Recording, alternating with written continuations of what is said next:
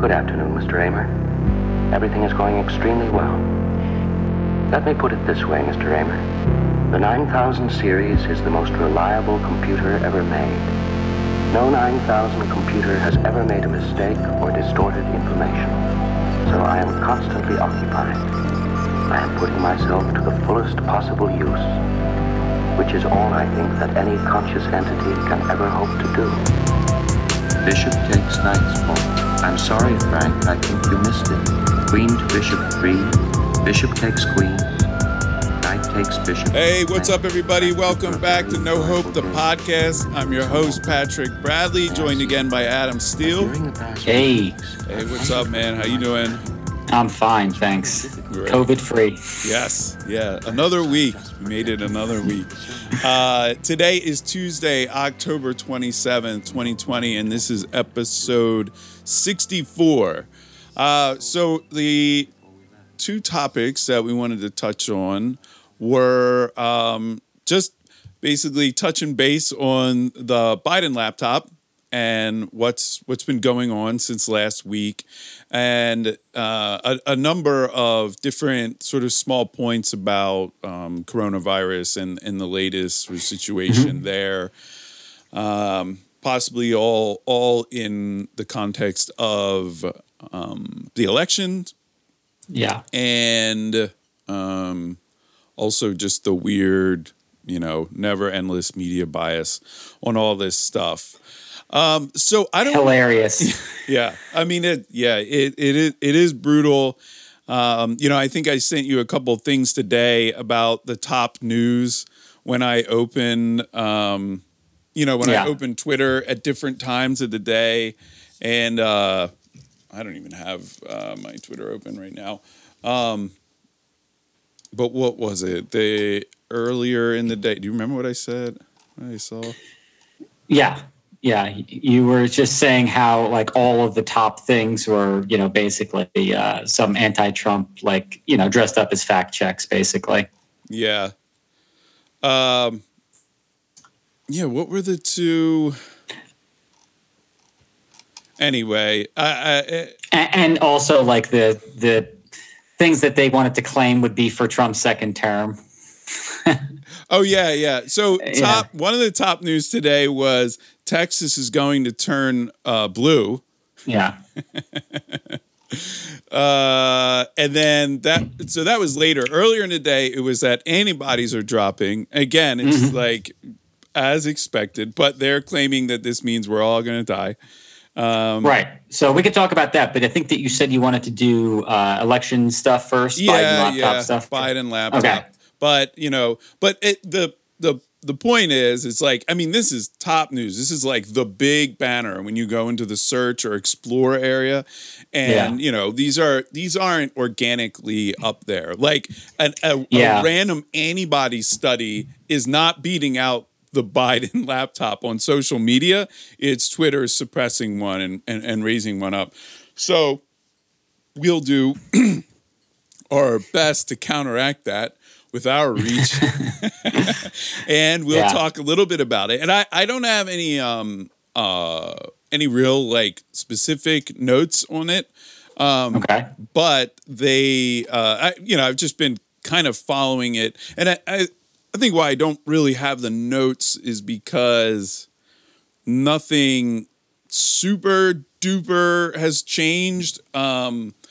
In the sense of like nothing's going to happen. Yeah, I mean, what was that guy's name? Bob Alinsky, but that was last week, right? I don't think we mentioned it in our last podcast, though. Oh. So, basically this guy was like the CEO or the CFO. He was running basically one of these operations, and this is some stuff related to the China deals, which it's like no one knows really what these are. It's a bunch of business dealings in China, and this guy, he basically came out because he got cut out of the money. Like his story is basically, I was running this operation. I was supposed to get paid, but then the Chinese just sent the money directly to Hunter and they cut me out. Yeah. So I'm going to try to F them by corroborating some of the other details here.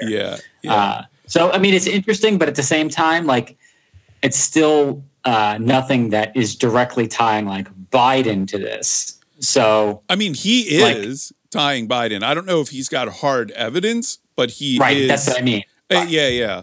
But I mean, I guess like the texts and stuff they never, at least what we saw in the emails, they never specifically named him. I mean, they referred to the big guy, and people are jumping to the conclusion that that's Biden. But, this guy's specifically naming him, but we're not sure if he has any actual direct communication. I mean, I think even if he had a like non-coded message, although I think that you can still go down with only ever using coded messages, right? I mean, that wasn't that the whole what's the Al Capone, like, didn't he have a like coded ledger that one of his accountant people or whatever flipped, and they interpreted it, and that was enough. Because like otherwise you could just as long as I never say your name, you can somehow never be implicated.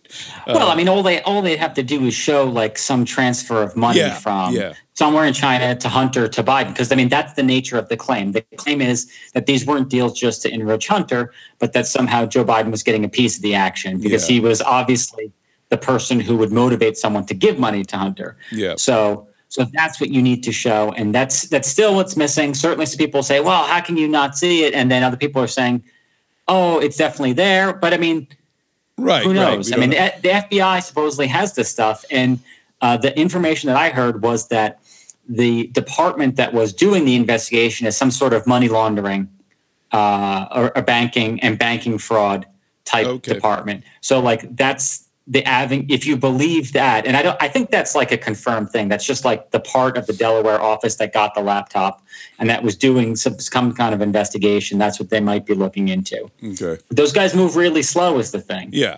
And so, it's hard to. It would be. I think when Trump is in office, it's not so hard to believe that there's a lot of folks sort of working in the other direction, and that the FBI could be, doing stuff against him. I mean, that was the whole basis of him wanting to fire Comey. Mm-hmm. It's a little bit more difficult for me to believe that there's like a lot of people at a high level that are going to push an investigation forward if Biden winds up winning the election. Yes. So in all likelihood, what happens is like there's some foot dragging that goes on for the course of this year. If there was anything to find, it just winds up getting buried after that. Yes. Yeah, I agree. I on that front, I don't think that there's much more that could come out of a laptop. Like my interest is piqued, I am I'm as ready as I can be to hear it. But like you said, now, we'll just see what happens. But like more and more sort of emails and text messages and people corroborating, it's kind of like, all right. Like, yeah, I mean, if I had to guess, it's true. But are you going to be able to prove it? You know, like this isn't surprising behavior to me. Sure. I mean, maybe some of the stuff with like the Hunter Biden stuff, but that's not what, is really the big thing here. It's the Joe, the connection to Joe Biden and affecting. I mean, that would be.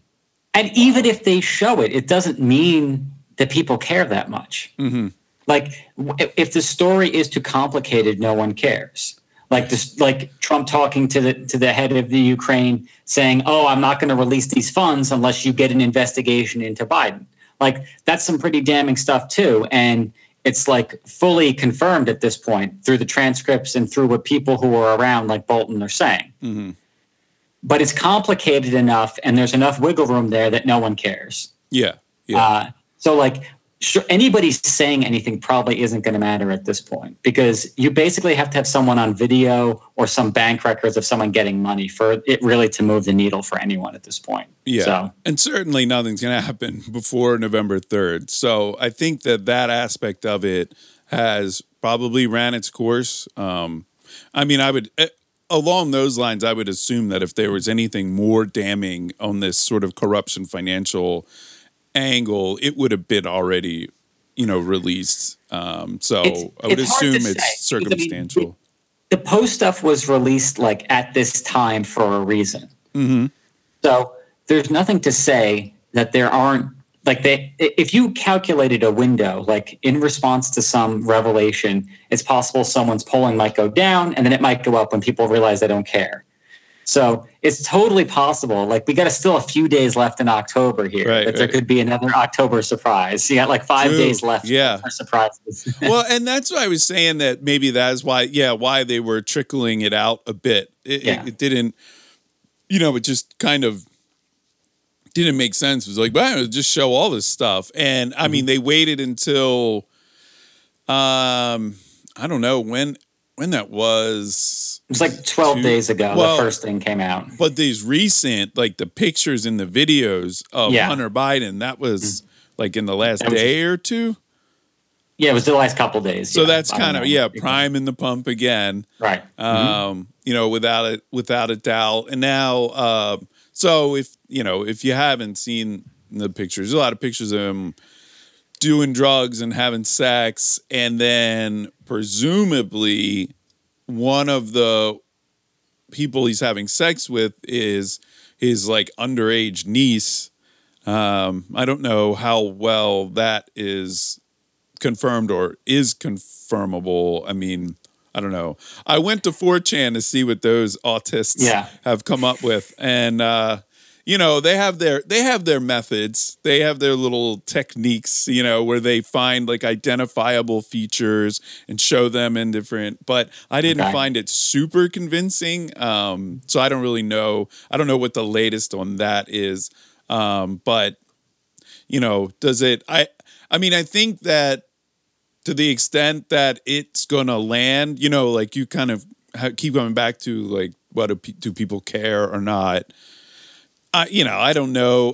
People definitely will care about that. Yeah. But again, you'd have to tie it to Biden, and then people would have to also care about that. Like, they'd have to show to an extent that Biden somehow knew this was going on and didn't report it or suppressed it or something before it's going to affect him. To what extent? I mean, and this is what I've been thinking about it specifically with the sort of sex and drug stuff. I mean, and it's just pure speculation. But I wonder to what extent does when you look at the Biden family through this lens, does it still kind of besmirch the character of the patriarch when you're saying like, your son is doing all this crazy stuff, obviously it, like trading on your name at a minimum. I mean, that stuff seems pretty obvious. Possibly having sex with his own niece, like, all under your roof. And there's some weird I mean, one of the... I don't think we can report on that like as being a thing until there's more corroboration. It's too serious to like mess around with, I think, is speculation. I would feel very uncomfortable like talking about that until I see it from someone who has like independently verified that there's some aspect of it. Because it's like there could be a mix of truths and untruths in this. Like there's plenty of stuff in there that's certainly real and represents reality. But it wouldn't be hard at this point, given how few people have access to like the base data and how little time there has been to vet it, for some extra stuff to be slipped in there. And I certainly don't put that past some of the shady people involved in this. But what I'm saying is, though, like, you're in the 1% of people that will reserve judgment. And the other 99% of the U.S. population isn't. And I think that some of those people are affected. I mean, I think that that's really just the purpose, that they just think that there's some people sitting on the fence that really, have some sort of family values thing in their list of, important things for a president, and because they would hit Trump, but now all of a sudden it feels like, man, like Trump's got the upstanding,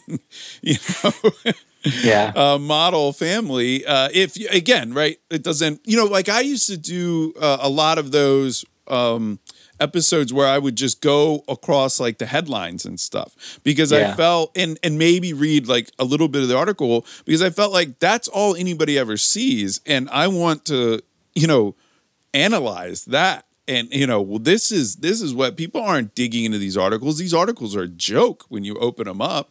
They're all full of holes. And anyway, I mean, just it's pretty unreal as we're getting, as we're getting closer. And that, I think that's a great call too, that, we still have 6 or 7 days, 7 days. I mean, let's call it. There's going to probably be something else. And, we can move on then from here. And I just want to kind of summing up. I am moving more and more towards feeling like I think Trump might actually win. Okay. I've seen enough polls, and it's actually got me thinking a little bit about polling and the difficulty of the problem, because I'll see, a poll, they'll say, whatever, Biden up 52-48. And then you sort of read the fine print, and 70% of respondents were Democrats or whatever. Yeah. And it got me thinking, like, okay, well, let's say I actually wanted to do an honest poll. What percentage would I even pick? Because if I just picked 50-50, I mean, you would almost get 50-50, right? Because that's not realistic.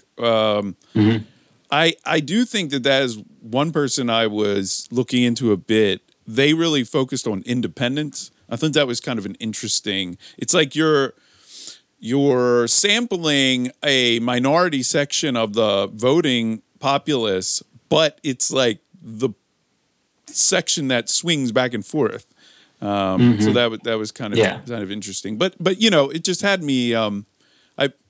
I've been thinking a little bit about what is, like, if you really honestly want to do a poll to see what you predict the results, what sample. It's got to be hard. It's got to be hard these days. People don't pick up their phone. And these days there's so many junk calls on your cell phone too. It's like you have to be a crazy person to pick up an unknown caller. Yes. Who answers that call? And then, like, what? Some robot or some person who sounds like a telemarketer picks up, and you keep talking to them. Yeah, we're definitely sampling only the craziest people with a lot of time on their hands. Now, whether that cuts one way or the other, I couldn't tell you, but I can respect that this is a hard problem. Yeah. And this year, I would assume you're getting the same thing, because I think everybody is. I don't ever remember getting text messages before from any campaigns, and now every single day I'm getting them. Oh, really? Yeah. I haven't gotten any. Maybe it's because I'm in Maryland. Maybe there's some. Georgia's closer this time. It's actually like a possibility. So that might be the reason. Yeah, it's more Trump, but I'm definitely getting them, and a lot of calls, but I'm not answering any of them, and they're not leaving messages. So who knows? Maybe I could have been part of one of these polls. But yeah, I'm leaning a little bit more this way. Certainly would not be surprised if Biden wins, but I would not be surprised if Trump does better this year than previously. Okay. Yeah, there's somebody asked. I don't have a very strong opinion of it. I understand that it's a hard problem, but I'm inclined to generally trust that the people doing it want to continue doing it in the future, so they're going to probably also try their best to get it right, because the big perception is that they did horribly last time. I am not totally sure that that's the case, but let's assume that it is, and that is the perception. Well, what do you mean that's not the case? Please expand on that. Because while Trump performed better than the polls by a decent amount in a few key states, but they were extremely close. The people who do the best technical job at polling, like I think Nate Silver is in this category, his odds were not that far off. Like if the guy says Trump has a 25% chance of winning and then Trump wins, like, what are you going to say? You can't say that like you're wrong. Right. You can't say that he got it wrong. It's like you have a bunch of these polls. you try to average them together as best you can, and you come up with the result. If the result is not like 95.5%, and the person who is the supposed underdog there wins, you can't conclude from that the data was bad. Yeah. I feel like that's a weird. I play games all the time. Like I roll dice all day long, and sometimes you roll that 20 when you need to. Right. And maybe Trump rolled a 20. And you got to figure that was what Wisconsin was. That was what Michigan was. These were really close states. So this is. I just don't have very strong of opinions on it as most people, I think. Yeah. No. So my feeling on this. Specifically is saying that Trump has, like I saw at 88-12 today. Biden has an 88% chance of winning. All right, that's pushing up high there. Yeah. But I feel like that's just an odd way to state it. Like it's not as if there is some chance thing that can occur. It's just that they don't know. Right? Yes. I mean, it's not like there's this huge chunk of people that's just like randomly choosing their position on election day. Mm-hmm. And so I feel like it's just right. It's not inaccurate. It's just stating it in an odd way. And I think it's stating it in a kind of a CYA way, like cover their butts. Mm-hmm. So they have the out. But agree. I mean, it is super difficult. And, ultimately he lost the popular vote. So any kind of national poll that was just showing that, Hillary had so the lead. So that's a better nationally. question. So it's a lot harder to get that wrong. So let's see who predicted what the national polling result would be last time, mm-hmm. and see how close they got. Because that's the thing that you would care about and what all the pro-Trump people like to hear. They always want to say, oh, there's a bunch of Trump voters out there. They don't answer their phone. They don't want to talk to the people who are doing the polls. That's where that would show up most easily. Because when you're talking about the individual states, no one's going to get a poll that tells you to like 0.5%, which is what some of these states turned on, mm-hmm. right? So you can forgive that and just say like it's inside the noise. Maybe you ran the same election again, and 0.5% of people decided, my stomach's really hurting. I'm not going to the poll place today. Mm-hmm. Yeah. And the other thing I think too is, and I mean, I can't really, if somebody was like an expert in this, I mean, they could maybe call BS on what I'm saying, but my perception is that Trump in 2016 really focused on the battleground states. And I think that Hillary wasted her time in areas where there was no chance of her losing, I mean, just sure. I mean, and in places where she had no chance of winning. Right. Yeah. So so what you said is true, but it is also true that she did not visit places like Wisconsin because for some reason she had herself convinced that she had wrapped those up and wanted to win big. Yeah. So I'm not sure. It seems like such an obvious strategy. It's like the Electoral College has been in place since this thing's, has been going. Like it seems obvious because I think it's unfair to say to conclude that just because Trump received less of the popular vote that there's actually less people that wanted him versus Hillary because his strategy. And I think that if they got rid of it and it was a straight popular vote in the in the United States, I think he would just run a totally different strategy, and who knows what would happen, But that point's been made by other people too. It's totally true that. So it depends on how much you think like what the candidates do matters. Yes. If you think what they do matters, then yes, the strategy would be different, and maybe the outcomes would be different. This election is the referendum on that. If Joe Biden wins, campaigning does not matter.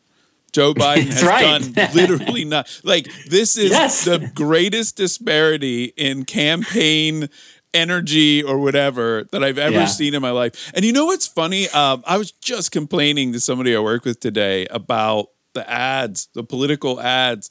And on YouTube, I probably see...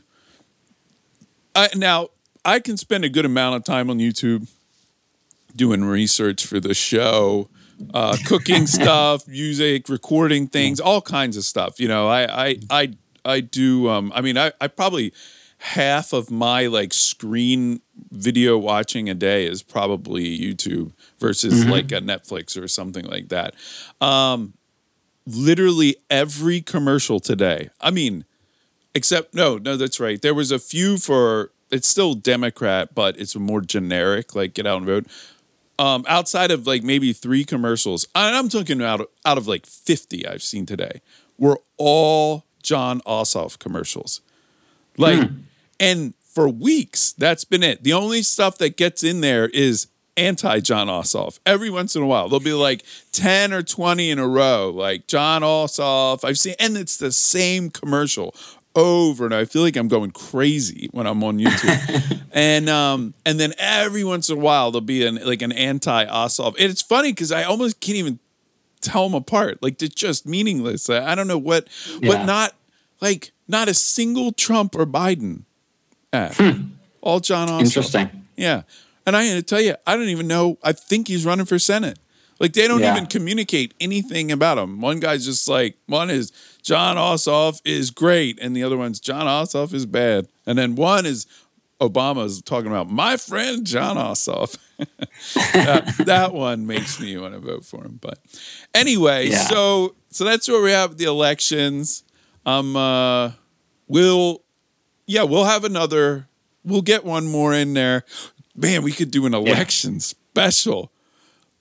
Election special. Oh my God. That could be interesting. That would be a week from today, right? It's Tuesday. Okay. Mamma mia. Okay. We could do, I could figure out the video thing, and we could get share screen. We could have different graphs and charts and go into the battleground states. Maybe. I just want to know what percent Joe gets. Yeah.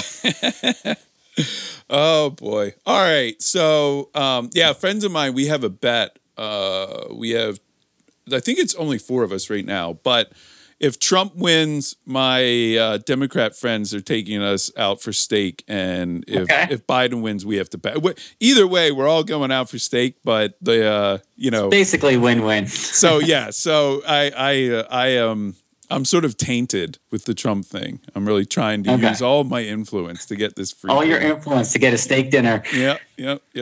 So anyway, all right. So moving on, still very important to the election, but our old friend COVID-19, and I'll just pass to you where you want to start. We're already like 30 minutes in, so just take it away. Whatever angle you want to go. So for the United States, we've been kind of treading water in terms of deaths for like quite a while now, a couple months. Some people think that this is because things are kind of remaining as they are, but that's not really what's going on. So you had these huge outbreaks in the Northeast around New York City, and then those tapered off, and that was the first decline we saw. And then it really picked up like in the South and the Sun Belt.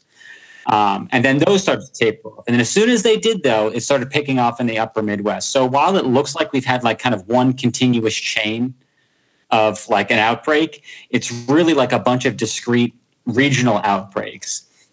And it still is not the case, though I would withhold judgment on it ever possibly being the case. But it still is not the case in any of our states that saw really big outbreaks initially have ticked back up again in cases. So that's the good news.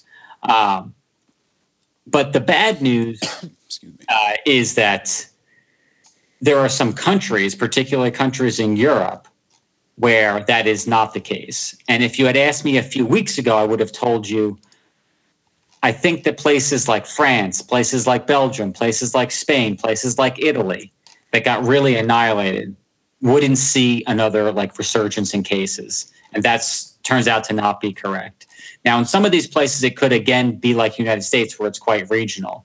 I don't know that it is the case for some of them, but I can't rule it out either. My understanding is that they have a huge number of cases now in France, and it isn't just about testing, in case you're wondering about that. There's a real uptick in like share of positive tests in these places as well, where it was down at sub 1% of the tests are coming back positive. It's up above 10% now.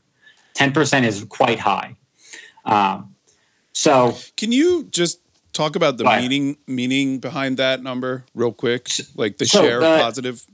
So yeah, so let's say that. So let's say you got your fear mongers, your CNN. Let's say they come out and they say the worst of the worst.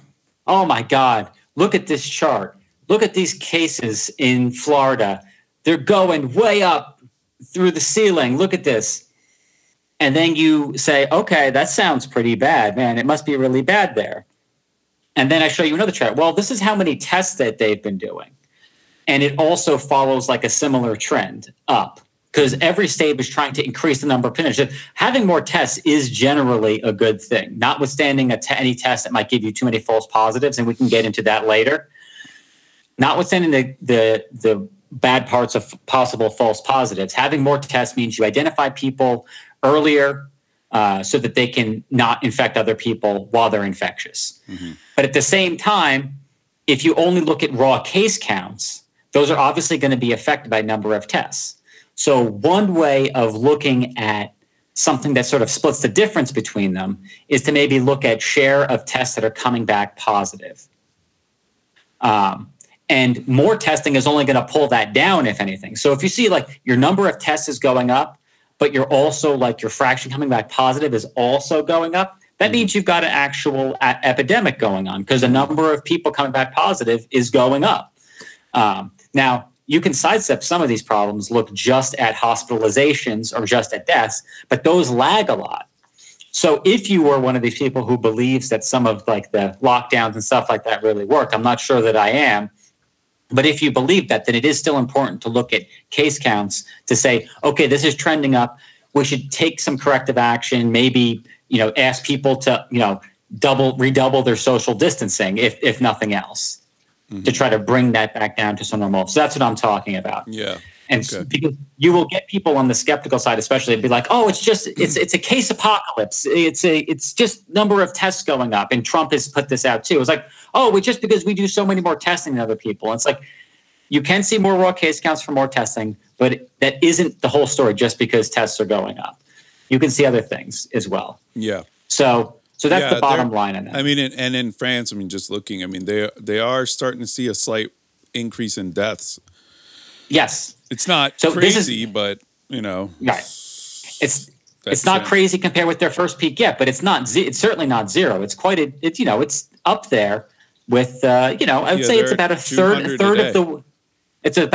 of the way up their positive peak from last time. I would say maybe like a fifth, because they peaked at almost 1,000 a day was their 7-day average, and they're at 200 now. So, but still, it's a sizable chunk of what they. Okay, well, we could disagree on that because I have some other numbers here, but anyway, but the point is that you might be okay about that, but their case count has not started to roll over yet. So if I saw the deaths where they were somewhere between, let's just say, between a fifth and a third, but the cases had already rolled over, meaning the amount per day was not increasing anymore, was starting to like decrease or flatten out, then I might say, the deaths this time are not going to be anything like last time.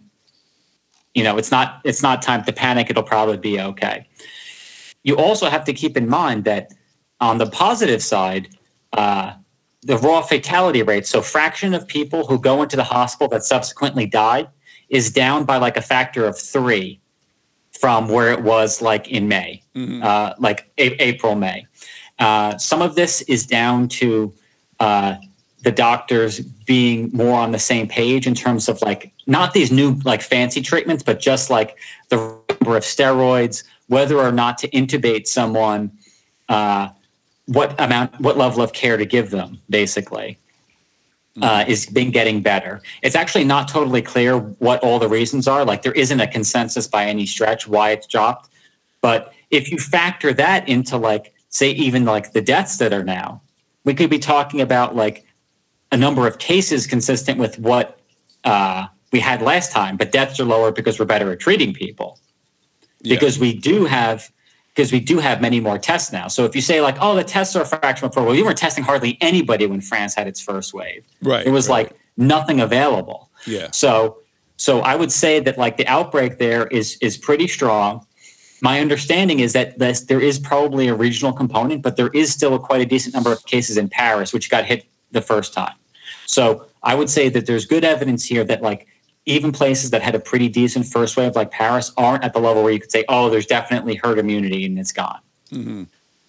At the same time, there is a lot of confusion here because there are places that are had locked down really hard and have stayed locked down, like Chile, Argentina, and other places where it's still going way up. And then other places like Sweden, which is, I wouldn't say is like out of the woods, but when all of Europe is having this huge second resurgence, they haven't had one yet. Mm-hmm. And there's no good explanation for this. So basically the results are all over the map and they don't seem very well correlated with like the stringency of the lockdowns in those countries. That's the fundamental thing here. Yeah. And so like you have a bunch of public health people pushing like a specific line, some of them anyway, not all of them, but some of them are like, oh, we have to lock down. Oh, we have to enforce social distancing. We have to close the restaurants. It's like the logic behind those moves is perfectly understandable, but we haven't seen necessarily the results in the data. Yeah. Yes. Yeah, I agree. And I think that the onus of proof is on that side because the negative effects of the lockdown on the economy and what that does is very well understood. Yes. Like there's no doubt about that. There's no way you can stop production economically and have it not affect a bunch of people and millions of people out of work. There's no doubt. So yeah, I think you really got to be able to make the case that these lockdowns are doing anything. And it's something I wondered, with France or Spain or Italy. I mean, I don't know about, and these are, they all three could be very different. There could be, each one is very different. But, I mean, maybe France got hit sort of hard and locked down and never really achieved, a significant amount. Yeah. I mean, it's like, I could imagine that is true. I mean, when you look at their numbers, it was pretty bad there for a little while. But I mean, it looks like New York City or something, it's a lot more people than New York City. Yeah, but let me put it this way. France had per capita deaths that were only like 25% lower than Sweden. So if your argument is the reason Sweden is doing really well now is because they let the virus infect more people, tried to protect the vulnerable, and achieved a herd immunity, well, you would expect that to be reflected in like a level of herd immunity commensurate with like some number of deaths, right? Because the deaths is like a metric maybe for how much of your population it's moved through. Mm-hmm. So and so that's why I would say the people who are cheering Sweden right now, it's like, I hope that it's true. Right. But it's hard for me to believe that all of these other countries are seeing this huge resurgence. And it's impossible that they are, because there's nothing like in the data that would show me that to be the case. Yeah. So that's why I'm still skeptical of that. How in particularly in the Northeast, we had such a sort of inordinate amount of deaths of very old people. I mean, yes. Did that occur in France as well? I don't know the data for that particular country. There are people who have done analysis of like just seeing like how much COVID deaths there were, like modulated by the amount of elderly population. And you can account for like some of the discrepancies country to country by this. But then you look at a country like, say, Japan or like Greece. Greece, maybe not so much anymore, but Japan certainly has a very old population, and they didn't see a huge number of deaths. So like it definitely doesn't tell the whole story by itself either. Yeah. Yeah, Greece never did all that badly, and their population is quite old. So it's kind of hard to say. And that's the whole challenge of this, is that there's a lot of uncertainty here. We do know that if you shut everything down, like, your economy is going to get nailed. Like, there's no doubt about that. But it's hard to do a cost benefit analysis when every time you talk about that, people accuse you of being a killer, basically. Right.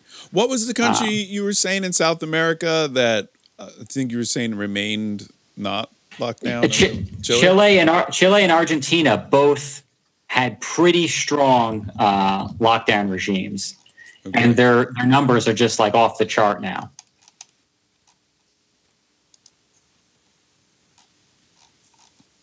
So,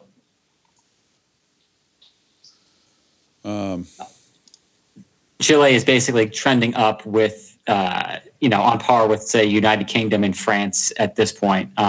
So they're not doing like great commensurate with like what you would expect from just like their policy is the point. Yeah. Their total deaths per capita is above ours, above the United Kingdom's. Argentina's were ridiculously low, but they've just been trending upward, and they're about to cross over deaths per capita like United Kingdom and within the next week or so, I would say. Yeah. Man, on the Worldometer, the chart looks ridiculous. It looks so weird. It goes it's all messed up, down, and then it's like they weren't reporting for a while or something, and now all of a sudden they're reporting a lot. Yes. But yeah, their case count is just a smooth curve up. Yep. Literally since March. It's like just been trudging along more and more. So I think anybody who tells you like they understand what's going on completely is probably blowing smoke. Yeah. But what's going to happen next is even less clear. So that's it on Corona. Now this other topic. So if you want to talk about the flu, that's interesting as well. What's going on with that? Yeah, sure.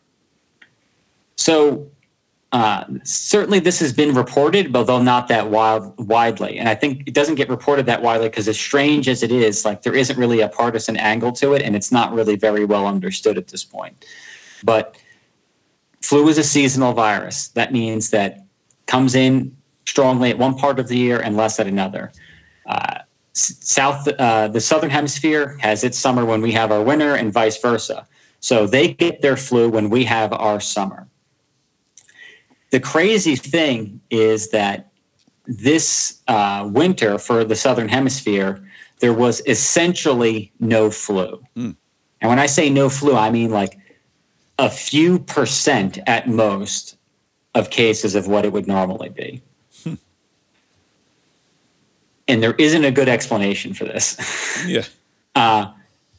Certainly there is the possibility that, so let's say you had a virus that it doesn't spread nearly as easily as the coronavirus. Let's say that the flu is in that category. I'm not going to make a strong statement, but let's just say that it is. Mm-hmm.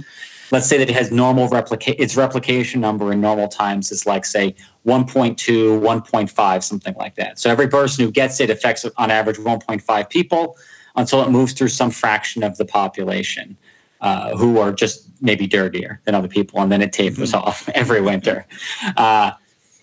One theory is just that, like, with the social distancing, with the enhanced hygiene, that was enough to bring something that doesn't spread like wildfire, like much less than COVID, down with a replication number below 0. And then it just doesn't have a great chance to propagate through the population and just never has a chance really to get going. This actually might be amazingly good news, because maybe it means just like, the kind of stuff that they do in Asia now, like wearing masks like for some fraction of the winter, or when you're sick, or just maybe washing your hands a little more, being a little bit more cognizant of how close you're staying to people. Maybe you can get rid of the flu, and that kills a ton of people. Yeah, like 100,000 or something each year. So that would be great if so. Maybe some good would actually come out of all of this madness. Yeah. There are other theories too, where it is a known fact that like viruses can interfere with each other. So one virus can set your immune system up to defend even a fairly unrelated one by like amping it up or like responding to that. I wouldn't say there's a lot of great proof for this yet, and I have some proof that I put together that I think kind of contradicts it. But it is a possibility that COVID being present in these communities might be be a reason that the flu is partially suppressed. That's interesting. Yeah. Mm-hmm. Yeah, would be interesting. So, is there a flu in Japan normally?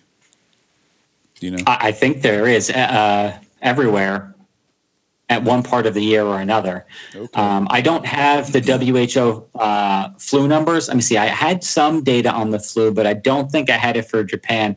I compared. The reason I was skeptical of this viral interference thing was because I compared two countries that had almost no COVID to two countries that had a lot of COVID. So I compared Australia and Singapore, countries with hardly any COVID, to Argentina and Chile that have a lot of COVID. And I looked at their flu numbers. And so you might think if this is some interference thing, then the countries that really didn't get hit that hard with COVID would still have their normal flu. And the ones that did get hit hard would be fully suppressed. And that's not reflected in the data at all. In every single one of those countries, there was no flu. So the social distancing, insofar as I've seen any hypotheses, seems the most likely right now. But that's mainly because I don't have any other answer. It seems, and it's certainly plausible. Right. Yeah. I mean, what you'd want to compare is when the flu disappeared to say when awareness grew and the social distancing kind of stuff started. And I'm sure scientists are doing that work now, and you'll see some papers in the next year or two on this. Interesting. So, wow. Yeah. I mean, so let's say I feel like I'm really just pushing you off into never land of look, buddy, I'm not an epidemiologist, but I'm just going to keep asking questions and thinking. So let's say, we're dealing with this coronavirus thing for another year or so or whatever. And so we're keeping up super social distancing, mask wearing or whatever. What is the ultimate source of the flu? Would it ever just be gone? If we then reverted back to our old dirty ways, would the flu just come back? Is it always here? Where does it come from originally? New flu strains come in from animals from time to time. So if you've probably heard of swine flu, you've heard of bird flu. These are diseases that come in, and if you look at the WHO's flu data, it splits it up into a number of different strains. And in some years, some of these strains are more prominent and some are other. I don't have a good answer for I don't think it's the case that every year a new thing comes in from animals. That is not the case. But even if we eliminated the current strains entirely through new would come. Through something new, there would be a time when a new one would probably come along. Unless they shut down the wet markets in China. Yes. If we get that done, The wet markets, right. Yes. That's why you should vote for Trump. He's the only president that would try to shut down the wet markets in China. Well, a lot of these diseases come from animals. That's been the bane of humanity since we started domesticating them. We just didn't really understand what was happening back then. So maybe this will make people a little bit more aware of that, and we can keep our hygiene just a little bit better, just at the level where we don't have to shut everything down, but just be a little bit less filthy animals. Yeah. And we can avoid some significant amount of misery. Yeah. Yeah. It's interesting that this, it's like you said, I mean, I don't know when the year is out, what the final tally is going to be, but, let's say in the U.S., 250 to 300,000 deaths probably from COVID versus what's the worst flu year ever? Not even 100,000, right? I think the worst flu year is 60,000. Yeah, that's true. But it's hard to get a really firm grip on it, but it's in that ballpark. Yeah. Even if you give it 100,000, it's still, Yeah, so I mean, this is significantly worse, 3 times, Yeah. but it's not like 100 times worse, like it's not. No, it's not. But it's pushed. It's just like that. Some threshold has been reached where people were just like, "Oh hell no!" I mean, and maybe you could just say it's the media or whatever. Like we're saying, I mean the solutions aren't, locking down, and I just say sort of anecdotally or whatever, but in Georgia, I mean, I just feel like we've never locked down. I mean, possibly for a brief time, like maybe through April. Yeah. There isn't a lot of good evidence that the lockdown itself does anything. Yeah. There is some decent evidence that like the social distancing and stuff like that works. The mask is much more heavily divided, but the sort of like distancing and like cleaning things extra well, having people wash their hands a few extra times a day, like there is reason to believe that those things work, and they're not like that invasive of people's like personal liberties or ability to like live their lives. Yeah. And there's reason to believe the masks work as well, or at least help. Yeah. I mean, I don't want to say work, but I mean, if it reduces, your risk by 20%, I mean, I still say that is quote unquote working. It is very, I'm not at the point where I will say like the masks work. There are a few studies that are positive, but if you go as late as like last year, a huge WHO like review of masks was like, they're not worth it. They don't do that much. Mm-hmm. And there are like a few like real scientists who think that they do hurt. The basic idea being when you breathe through the mask, it's aerosolizing what was formerly the big water droplets. So yes, it does block those big water droplets, but the force of your breath in and out aerosolizes the virus into smaller droplets that stay in the air a lot longer. Interesting. Yeah. So like there is real good like fluid dynamics and from people who are in that field saying like you can't just say, well, they can hurt. Like that is not a thing. Mm-hmm. And it is definitely the case right now that there was that to me, like having looked at it, there was some decent publication bias against anti-mask papers. Sure. The one or two that have been come out that were anti-mask, like people were yelling for their retraction for reasons that are like, maybe. Uh-huh. There's a big study that was completed in August in Denmark about masks. It's pretty clear at this point that it was negative. And they've been to 4 of the big journals and none of them will publish it. Yeah. Yeah, so like when that's the case, how do you know that you can't say that the literature supports masking at that point? Because it's not a fair fight in terms of like being able to duke it out. Yeah, that's really depressing. I mean, that is right in line with, when we were last week talking about the Hunter Biden stuff and how you were talking about, what really was the thing that bothered you the most was the treatment of the New York Post by Twitter and Facebook and everything. And I mean, if research is being manipulated to that degree, I mean, I don't even know what, but the answer is. There's always like this publication bias. Like that is just like a known thing. And science does have a degree of trendiness to it. But like everyone knows at this point, if you did some research and it came out as anti-mask or even neutral on mask, you are gotta think, I should just throw this in the file drawer and not try to publish it because it's going to make my life a nightmare. Like every single epidemiologist on every government's payroll is going to try to rip me to shreds and look for like the smallest mistakes in this that I did wrong. Mm-hmm. And to give like a perfect example, there was like one of the pretty big COVID skeptics early on, this John Ioannidis, who's at Stanford. did like put out a study early on where he used Facebook to recruit like study participants, like for questionnaires, and he got ripped to shreds. Everyone was like, "Oh, like what are you, stupid? Like, don't you know the bias behind this and blah blah?" And it's like those things are all true. Yeah. Okay. He's aware of that. Everybody in the field is aware of that. You take it into consideration when you put this evidence against the rest. It's not any one paper is going to show like the whole story. Right, right. And then a paper came out just a few days ago, which was, I think it was just like it was basically a pro-mask paper or something like that, or it was.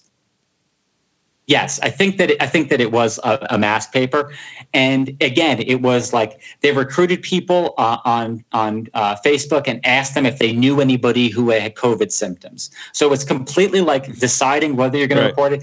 And this paper got blasted out all over Twitter. Every single one of these guys who has thousands and thousands of followers, because they run around like Chicken Little every single time the case counts tick up a little bit, was blasting this paper out. No one actually read it except for like me and like a few other people. And I read this and I'm just like, you know what? It's fine if they're recruiting people, because this is a paper that's supposed to go to other scientists who are aware of the limitations of that technique and can take it into consideration. But nobody who reads this paper on Twitter, that's the headline of it, knows that. Right. Yeah. And so you have this completely like complete asymmetry in like the level of evidence that most people are willing to accept when it comes to popular conclusions and unpopular conclusions. Yeah. Yeah. And I mean, it's one thing if they're, I don't know. Let's say just like string theory is in vogue or whatever. So anything you can publish in it that sort of keeps that word going and is more in the, it's easier to get funding or whatever. But there's no like political alignment, and that's to me what makes the COVID thing worse, or the mass thing, or global warming. I mean, I feel like it's very similar with man-made global warming. It's like, look, I'm not like a climate scientist. Like I'm not. Right. I don't know. You've spent a ton of time over the last like 6 or so months. Becoming, understanding this literature, but I mean, it's a serious endeavor. It's not, you got to know what was published previously. You learn all these different, all the lingo and, all this stuff. And it's disheartening. I mean, that it's that controlled, because I would have to, I would assume, from everything I've heard, very similar experiences to people that ever publish or try to publish something that goes counter to the narrative of man-made global warming is going to produce, like an uninhabitable Earth or something in X number of years. And it makes it so somebody like myself, like I don't know how to really have a firm opinion on it. I generally just respond to, well, whatever is going on, I don't believe that the government response to it is the solution. Like the government taking away more of my money or, aggressing against myself or my property or other people's property, like that to me is never the solution. Like government will be worse for the climate. The more private owned, natural areas, the better for the earth, because I think that people who have personal ownership of the land will be better stewards of that land on average. I'm not saying that somebody can't, take a plot of land and just nuke it, but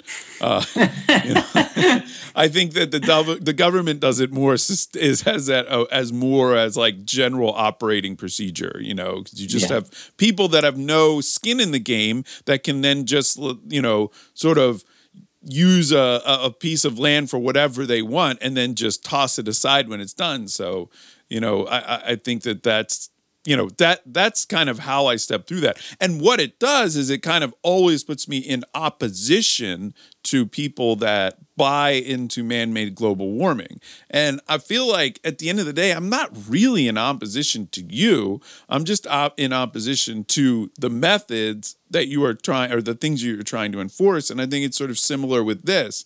COVID seems pretty bad. I mean, we're going to be 5 times like the worst, ever annual deaths and flus. But, from what you're saying, it's not, we're not denying that. We're just saying the government shouldn't force people to not work. Yes. There are basically 2 problems that you identified in what you were saying. So the one is there is too much science journalism, especially right now, because that takes what is a normal problem of publication bias and amps it up to 11. Because when the scientists know that only other scientists are looking at their work, they can be restrained in their conclusions, and they can soberly consider when someone puts something that's outside of the predominant view.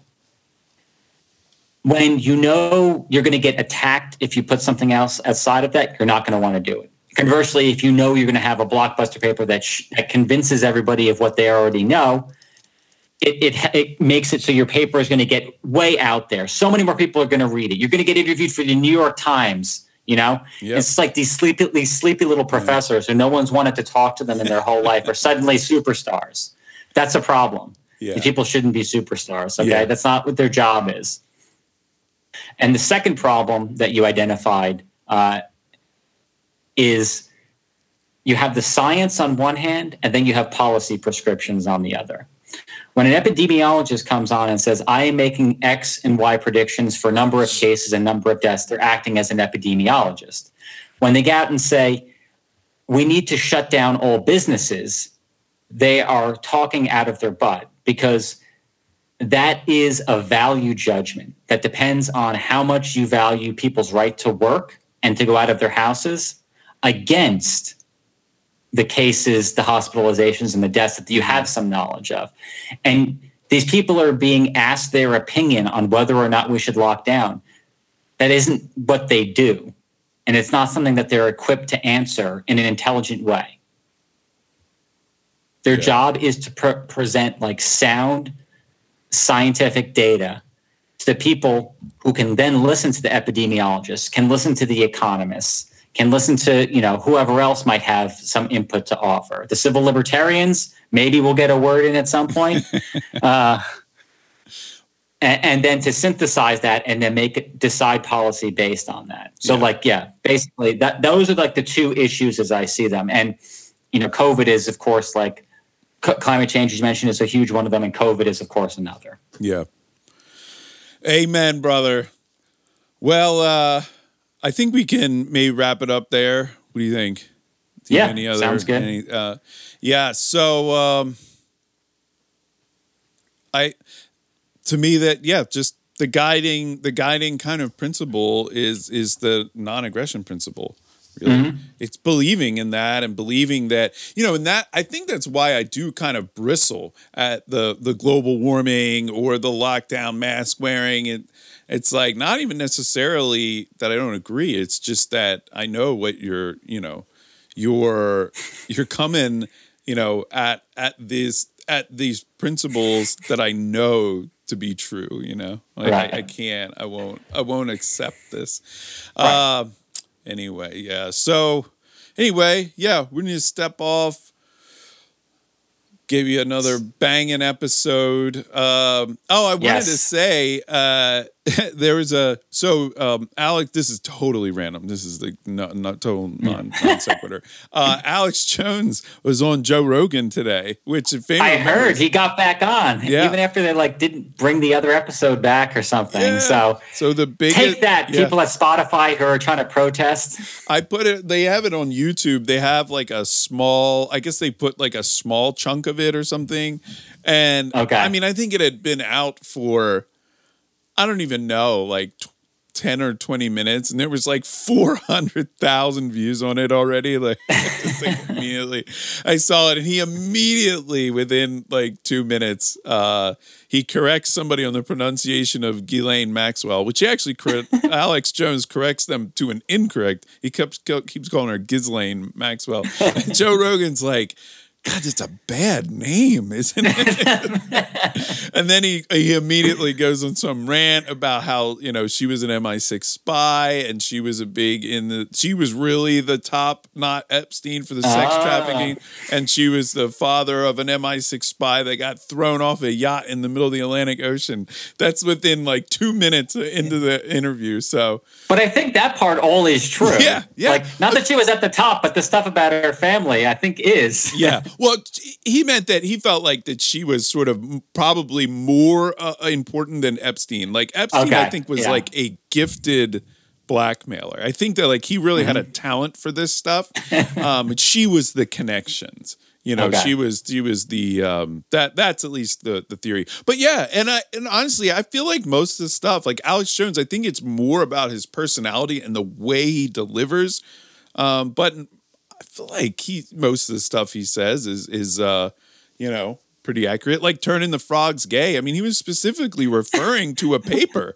Like it was like a paper where they were showing like the effect of fluoridation in water on the I don't know if it would be gender of frogs or something, but like I guess they were looking at the way they had sex with each other or something. Okay. So yeah, like I know there are a lot of amphibians whose sex can be changed by the environment. Like so maybe that's global why warming makes more female or more male turtles. I don't remember which way. Oh my God, is global warming making the world gay? Yes. Oh my God. But yeah. So he has a real gift at taking something reasonable and making it seem insane. But like same as Trump. Yeah. Yeah. Oh man. I mean, I would say Alex Jones is like a lot more consistent than Trump. Trump is sort of just like says whatever. Like he really but I feel like if you ask Alex Jones the same kind of question, like, and then you come back next week and you ask him he'll pretty much give you the same answer. Yeah. And he'll give it you at like an 11. He'll just go bananas and blah. That too. Another thing I wanted to mention, just to give ourselves a pat on the back, specifically me with this, but the whole Ding Gang, the Chinese guy, he's been still breaking stuff. I'm telling you again, you should be listening to this, and don't, when you see the episode, listen to it. Don't listen to Dave Smith first or Alex Jones before this, because I beat them both to this stuff. Our episodes led. Like, we were the ones. Yeah. It was the only thing that and this was a buddy of mine, and I'm not gonna name him, but a buddy of mine sent me some ultra like conspiracy theory video on BitChute. So I don't know. Do you know what BitChute is? I know that it's some like YouTube alternative. Yes. That if you try to post a link to it on Twitter, it like gives a warning screen. Yeah. I don't actually know there's anything wrong with it. It's another one of these things that Twitter hates. So yeah. I think everyone should use BitChute. Yeah. No, BitChute's awesome. It's super janky. Like, it's not great. There's DLive is very nice. And DLive, I think, is actually a blockchain based YouTube and streamer thing, everything like that. But BitChute's it feels more raw. Like, it is just like a big FU to anybody that's censoring. Anyway, I'm pretty sure this person's videos are only on BitChute. And a buddy of mine sent it, and he was like, the intro is kind of weird. He's like, but it's actually pretty interesting. And that was what got me on the Ding Gang. So that guy really beat, Now, granted, this was sitting around for weeks. We just didn't speak Chinese, Nobody realized it. But then once it actually came out, somebody was like, wait a second. This guy, I think, was talking about it. So anyway, we don't have all the fancy studios and the big connections, but, I am from the internet. Like, I know how to move around in the dark spaces, in the corners. I get my stories. I verify stuff by whatever means necessary, whether, 4chan, whatever I need to do. Pat's going to the four corners of the internet for you. Go fire up that Onion browser, whatever I need to get the real deal. And and hey, you would have found out a couple days early, if you'd gone. Keep listening. Another thing, hey, if you live in we're giving out the election results early, so you should definitely tune into the election episode. We really should do an election special. That'd be great. I've always wanted to do something like that. Maybe we can get like another guest on, or I don't know. Yeah. It could be dicey. Like it was a big dice roll bringing you on. I mean, I had no idea what would happen. It's not like we're like professional radio people or whatever. So yeah, and I'm gonna plug this. If you do listen to Dave Smith, which I love, I'm just saying he's kind of a step behind in No Hope. With breaking stories, but he's funny. He's very funny, and he's rock solid on the libertarian stuff. His co-host most of the time is Robbie the Fire Bernstein. He is also a stand-up comedian. He's going to be doing a show at my brother's house on December 5th. A close out the year show. He did one earlier, and it was a real great success. And because everything in New York closed, Robbie's been sort of going around and doing this stuff. But I'll put the Eventbrite link in my show notes. I will probably not be there because I will be in Pennsylvania both before and after that. 3 straight trips in that short of time is a bit much. And I have I can tell you about some new breaking news with it. Michael Heiss, the founder of the Mises Caucus of the Libertarian Party, is said to be in attendance. He's probably going to say a few words. So we'll see. I think there's going to be some new exciting guests that we may be able to announce. But if anybody's in the Philadelphia area, you should go to that. It should be pretty fun. Robbie's a super funny guy, and my brothers are maniacs, so you can meet them too. Awesome. All right, you got any events to plug or anything? No events here. Yeah, get out and vote, I guess. Yeah, if you want to. Yeah, or don't. All right, cool. Well, we'll see you. Maybe we'll do a Sunday episode, but maybe we'll stretch it out and we'll see you on Tuesday. I don't know. Stay tuned. We'll see. Yeah. All right. Bye-bye. Hey, one more thing I wanted to say. Adam is gone, but what we didn't touch on at all is that Amy Coney Barrett is officially confirmed to the Supreme Court. It's interesting to think that at some point, wasn't even sure. Remember talking about, do we think this will happen? Do you think they'll do it before the election? Oh, well, they don't have to get it in before the election and all this stuff. And then we started to realize, they have the votes to get it in the Senate. So, and I don't know if this turned out to be the fastest. I'm sure this was one of the fastest on record. But now these sort of quote unquote conservative judges have a 6-3 huge majority in the 9-person Supreme Court. So just wanted to, drop that in if somehow you've been living under a rock and haven't heard anything about that. So I guess congratulations. And if Biden wins, who knows what kind of shitstorm is going to come, because if you didn't do that and you waited and Biden was elected, maybe all they do is just elect the next nominee and don't pack the court. But now, who knows? We may have 11, we may have 13, 15 justices. Who knows? Anyway, talk to y'all later. Peace.